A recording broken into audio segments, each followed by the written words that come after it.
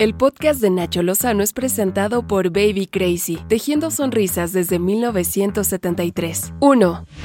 Novedades sobre Andrés N., el feminicida de Atizapán en el Estado de México. Bueno, ya fue trasladado del penal de Barrientos al centro de reinserción social ubicado en el municipio de Tenango del Valle. ¿Por qué? Bueno, porque hubo reos que intentaron asesinarlo, así lo informó la defensa de la familia de Reina, su última víctima. Sin embargo, las autoridades mexiquenses afirmaron que el cambio solo fue una medida preventiva. Mientras tanto, continúan las excavaciones en la casa de este sujeto donde siguen encontrando restos humanos. 2.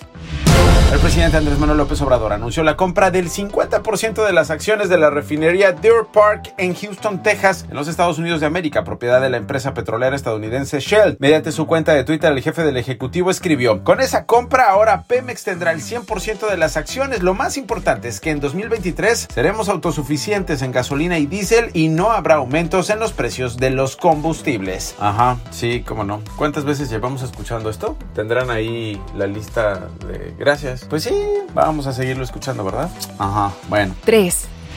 En la mañanera desde Palacio Nacional, el presidente López Obrador conversó con su homólogo argentino Alberto Fernández sobre la producción conjunta de vacunas anti-COVID de AstraZeneca que ayudarán a fortalecer la inoculación en toda América Latina. Encontró AstraZeneca y Oxford, con el apoyo de la Fundación Slim, un laboratorio, Leomón, allá en México, para terminar esta tarea. Y es el esfuerzo de nuestros científicos, de nuestros trabajadores argentinos, de los científicos y trabajadores mexicanos, lo que permite que hoy podamos estar anunciando esto, que créemelo, yo lo recibo con mucha alegría, independencia de poder hacer nuestras vacunas. Los salvadores de América Latina.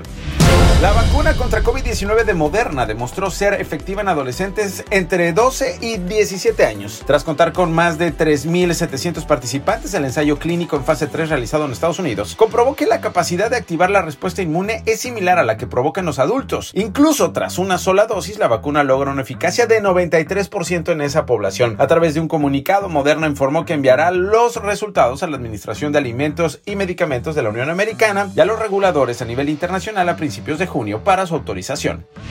La Secretaría de Relaciones Exteriores reservó los precios y el calendario de entregas que se acordó con 4 farmacéuticas en adquisición de 166.8 millones de dosis de vacunas contra el COVID-19 al dar a conocer los contratos de la plataforma de transparencia denominada Gestión Diplomática sobre vacunas COVID. La Cancillería solo reveló el acuerdo económico que pactó el gobierno mexicano con la iniciativa COVAX, al que dio por adelantado 159.9 millones de dólares por 51.5 millones de dosis. La pregunta aquí es, pues no que eran diferentes y que no hay nada que ocultar. Pregunto. 4.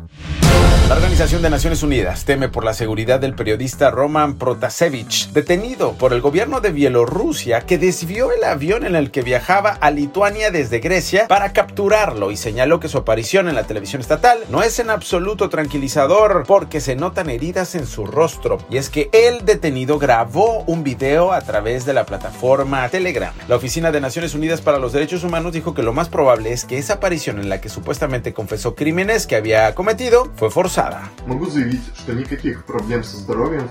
Puedo afirmar que no tengo ningún problema de salud, ni del corazón ni de otros órganos. Los agentes de policía me tratan adecuadamente y de acuerdo a la ley. Además, ahora sigo cooperando con la investigación y confieso que organicé las protestas masivas en Minsk. 5. El presidente de los Estados Unidos de América, Joe Biden, se va a reunir hoy con la familia de George Floyd en la Casa Blanca, exactamente un año después de su brutal asesinato a manos de Derek Chauvin, un oficial de la policía de Minneapolis, en Minnesota, que lo sometió en el suelo colocándole la rodilla sobre su cuello durante casi 9 minutos. Chauvin fue hallado culpable en abrir de cargos de asesinato y de homicidio. La visita de la familia de Floyd a la Casa Blanca llega mientras los congresistas intentan aprobar una reforma policíaca que se planteó poco después de la muerte de Floyd. Estas fueron las 5 notas más relevantes del día con Nacho Lozano, presentado por Baby Crazy, tejiendo sonrisas desde 1973.